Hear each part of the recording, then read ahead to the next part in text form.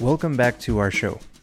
We are continuing our conversations with ex-TCEQ employees who have left the agency and opened up about the pro-fossil fuel nature of the commission. This episode, we will interview Sheila Serna.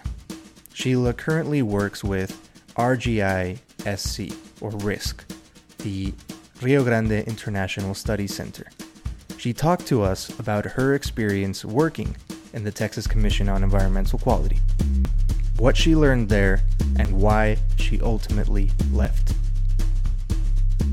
Sheila, thank you for joining us in this podcast. You are currently Climate Science and Policy Director at the Rio Grande International Study Center. And you used to work at the TCEQ as an inspector, but you ultimately decided to leave because it did not align with your values.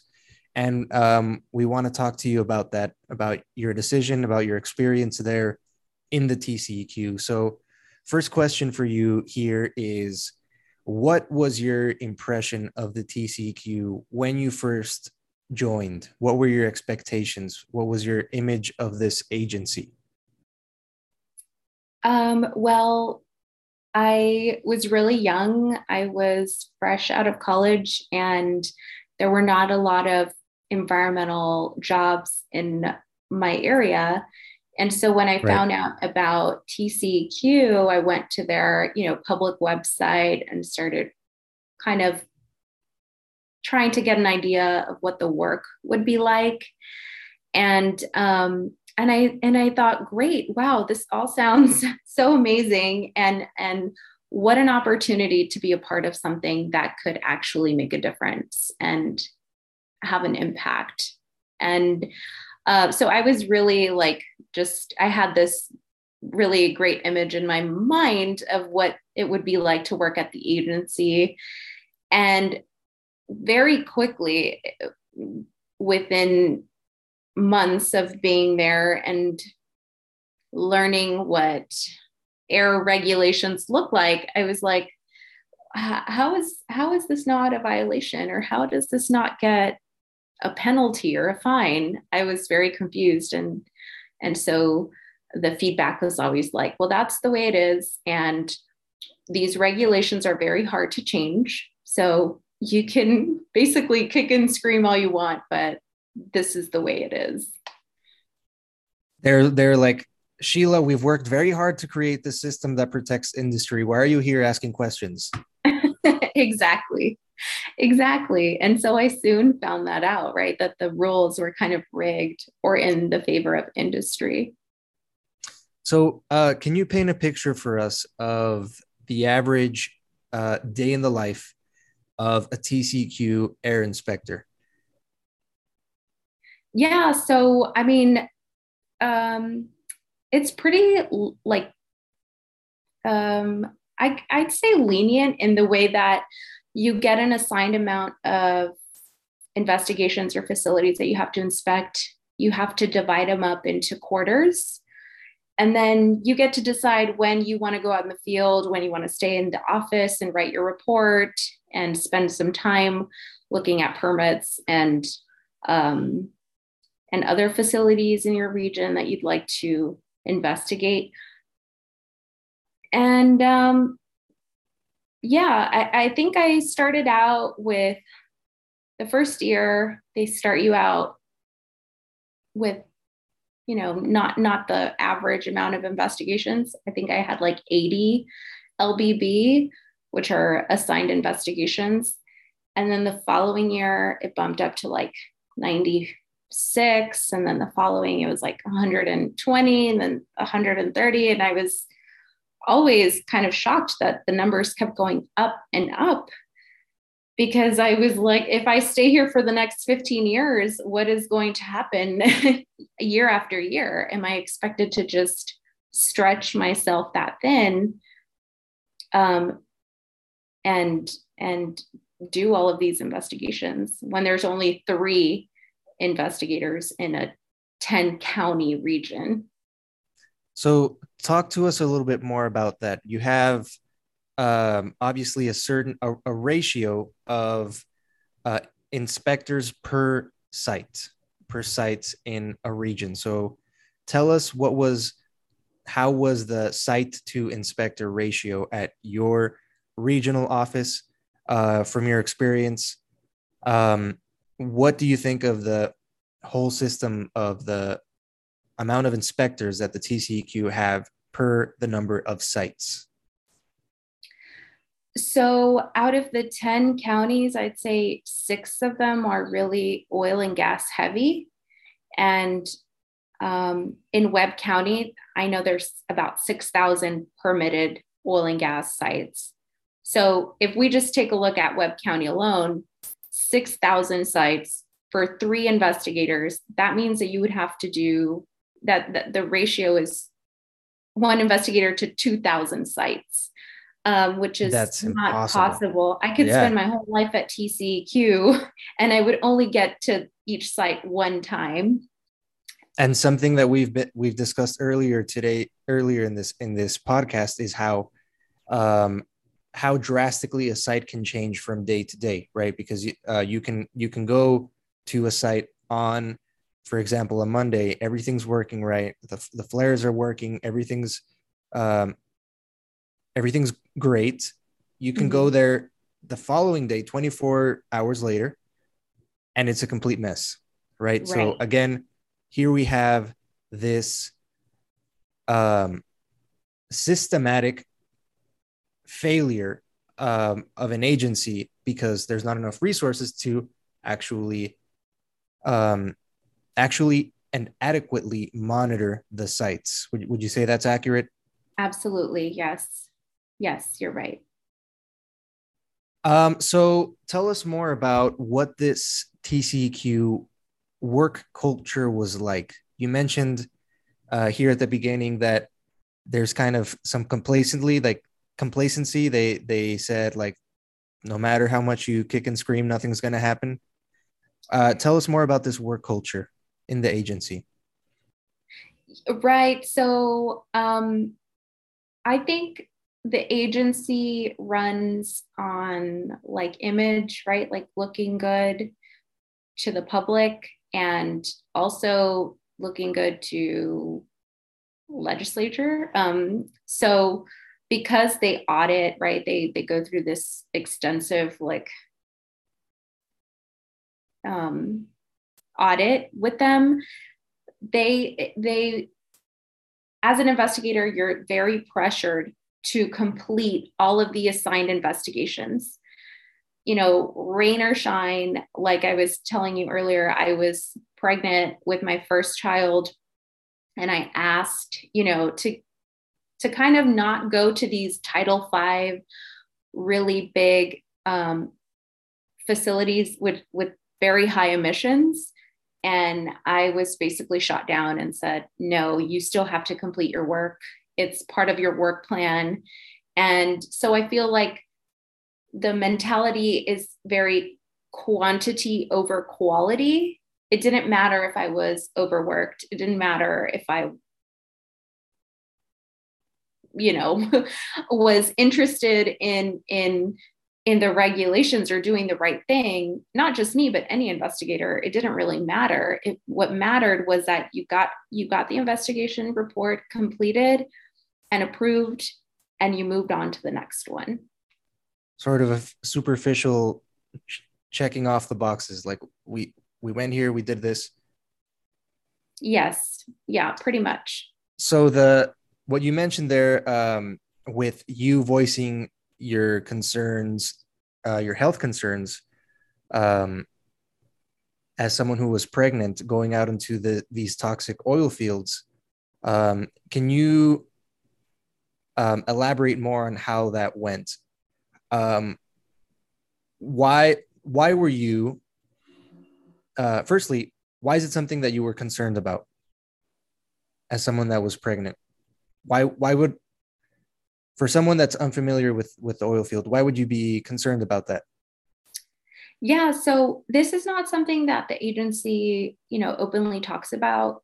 They don't really tell you as an investigator, hey, you know, you might be in danger because you're exposing yourself to all of these different air emissions. Whoops. So something that I had to do on my own, right? I started seeing articles pop up. And then I also started piecing things together on my own. Like if I went to a facility that had a BTEX unit, I know that there's the potential for benzene, or just really, and at any oil and gas site, the flare is usually burning BTEX. So benzene, as some of us know, right, is very, it's like well known for causing birth defects. So I did not want to expose myself to that. And my biggest concern was being exposed to H2S, because we do get a lot of training as investigators about H2S, do that OSHA training. And I was pregnant and I did not want to pass out or drop dead at any of these facilities. And Very reasonable.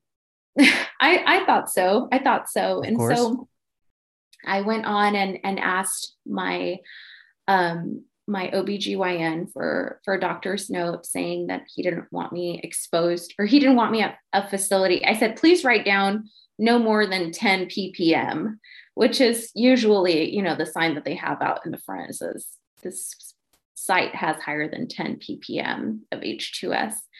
And I also asked him to write, or high concentrations of VOCs and NOx and SOx. Because at this point I had already thought the worst. Like, what if I'm at a site that has a high H2S concentration, and all the training that the operator gave me was to run to where the flag is and not turn back and try to save anyone, to just basically try to save myself. So I was like, that is not okay. I said, there must be some OSHA regulation that protects me, especially while being pregnant. And so I actually picked up the phone and called OSHA and said, hey, I'm a state employee. I'm pregnant. I'm exposed to all of these chemicals. What can I do? And they basically said, we do not regulate any state agency. You have to take that up with TCEQ and your supervisor. And so OSHA being the Occupational Safety and Health Administration, they kind of just ignored you. They were like, they passed the ball. Right. Yeah, they passed the ball back to TCEQ. And when I came forward to say, with that doctor's note to say, I don't want to do investigations at these sites, they were like, well, you have to. We'll give you a break. We'll cut you some slack. You don't have to go to the sour sites, the high H2S sites that are called sour sites, but everything else, every other oil and gas facility, these little tiny tank batteries, you still have to go to. Right. So let's talk about that, because so for someone that's new to this, some sites have higher concentration of H2S because they're on a different type of field, right? So sour gas fields have higher concentration of H2S danger. You ask your employer, like, hey, I don't want to be exposed to these high levels of H2S. So this leads us to ask the important question: does the TCEQ have a good record, an accurate record of which sites have high levels of H2S versus which ones do not? And reading here from the Earthworks report entitled Fatal Vapors, How Texas Oil and Gas Regulators Cause Avoidable Deaths, from January of 2020, our answer is unequivocally no. They don't. They cannot track which sites have very high levels of H2S and which do not.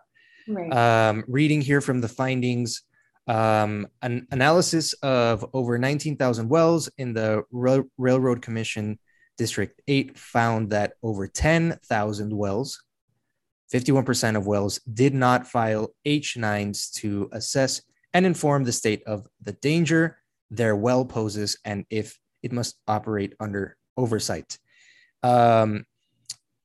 Sheila, did the TCEQ in its training tell you about the Railroad Commission's H9 permits?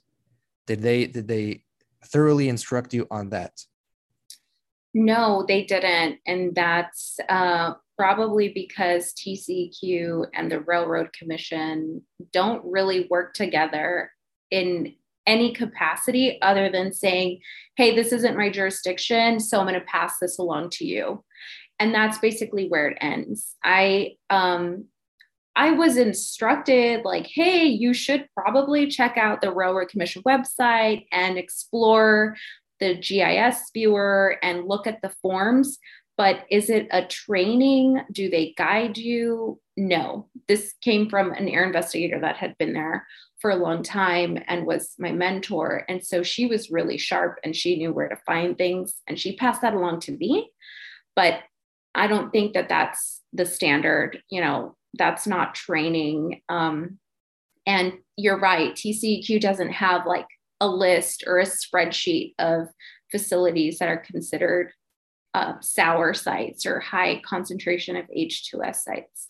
So I basically, before going on site, would have to review the permit and find out, look at their last or the most recent gas analysis and see what the parts per million concentration of H2S was. So there we find yet another flaw in the system, because you have two agencies that don't communicate with each other, regulating the same industry, sometimes regulating gases that are similar types of gases. It's easy for things to fall through the cracks. Right. Even if the TCEQ had a stringent and stern culture of understanding which sites have H9 permits. H9 permits are the permits which allow these sites with high concentration of H2S to exist and operate with a higher level of monitoring and regulation, right? Even if the TCEQ had a culture of thoroughly knowing which sites have these H9 permits and which do not, the Railroad Commission is not tracking which wells have these H9s. The Railroad Commission can't determine who's violating the law because it just doesn't bother to keep track of who needs to comply with it. So, right. Let's move on here to, in your experience, how does the TCEQ rely on this system of corporations self-reporting? Do you think the system of self-reporting is an effective and accurate way to keep oil and gas accountable? No, quite the opposite. I think it's very ineffective and they rely on it completely.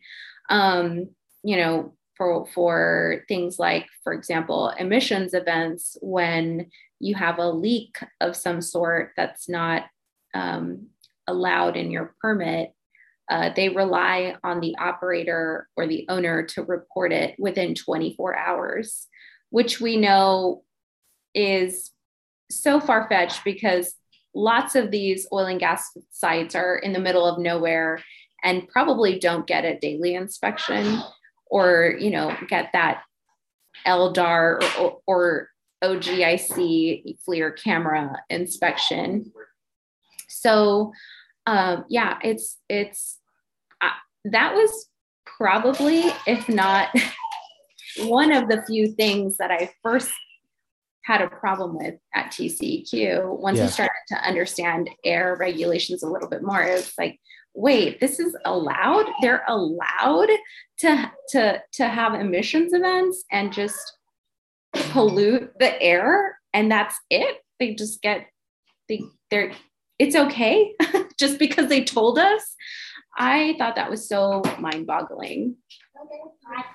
It is. I still can't understand it. And I think part of the problem is that the general public doesn't understand how absurd and ludicrous this is. So, I mean, yeah, thank you again for being an outspoken critic and a voice for real environmental advocacy. Tell us about what led you to the decision to leave the TCEQ machine, and instead work for climate advocacy.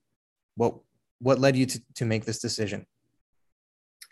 Yeah, so I was an air investigator for 5 years. When I suffered from burnout, because that's literally what it was. Every year, more and more investigations, more and more pressure, more and more turnover. So I was like the senior most investigator who had to train new people constantly that didn't stick around. I was pretty much exhausted. So I switched over to the small business and local government assistance section, which basically just helps people like mom and pop shops get permits with TCEQ. And I felt like that was a little more meaningful than what I was doing as an air investigator, just pretending like I was inspecting these facilities. So I was in the small business section when somebody sent me an article on the Texas Tribune that had, so this reporter, environmental reporter, had done a PIR request at a facility here in Laredo, which is a huge emitter for ethylene oxide. So not an oil and gas site, but still another probably top. Sorry. Mama. So this facility is like one of the top 10 emitters in the whole nation, and it's here in Laredo. So she was doing an investigation piece on it. She asked for a PIR request, pulled an email that I had written to my supervisor saying, I found something that I didn't like. I really want to cite a violation. Can you help me figure out what violation we can cite? And he was basically like, no, everything is fine. They fixed the problem last year. And even if this happened, a couple of years ago, the problem is fixed now. And so I replied and said, well, can we at least, ask for the investigative division to look into it? And he said, no. He's like, no, you don't have enough evidence. You don't have enough, enough to back up your allegation. And that was this investigation at the same site of the Texas Tribune piece in Laredo? The same. Yes, the same site. The same site. So you saw your name there in that report. Yes, I saw my name and that little excerpt from my email, because she, with a public information request, all of the emails, investigations, any communication within the agency is public information. So that's how she was able to get my email. And so when I saw that, and it was like looking at myself in the mirror, and I said, my name is on this report. And I didn't push hard enough for something to happen. And I was really tired of just standing by, waiting for someone to believe me or for someone to back me up and do the right thing. And shortly after, Trisha, which is the Rio Grande's executive director, reached out to me, and she said, she offered me a job. Would you like to come and work for us? And at first I was like, wow, no, I don't think I can. I was very comfortable. And I think, TCEQ knows that, right? They like really preach that to you. Like, you have it good here. You have insurance, you have You're going to get a great retirement, compensation when you're done working with us. And look at all these benefits. You have sick days and annual leave. And so they really push that on you. And at 6 years in, I was really contemplating, should I leave? Should I not leave? And then I just ultimately decided to take a leap of faith and say that I'm not happy doing what I'm doing at TCEQ.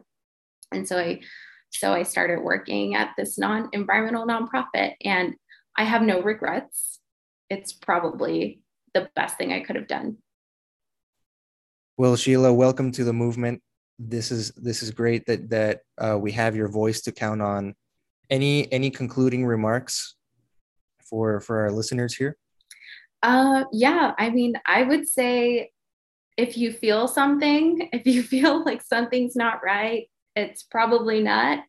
And just follow your gut. And, I believe strongly that you know what the right thing is and what the right thing is and what the wrong thing is. And to me, being on the other side feels right.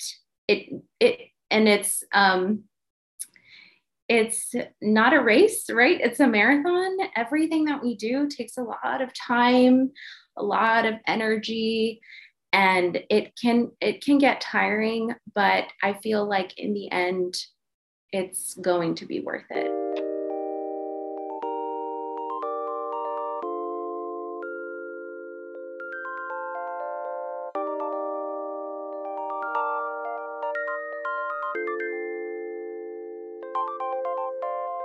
That'll do it for this episode. Thank you so much for listening.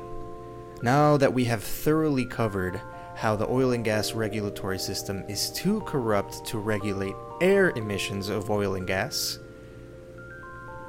on our next episode we will discuss another vitally important consequence of this industry. An emergency flashing red flag warning us to please stop drilling. That's right.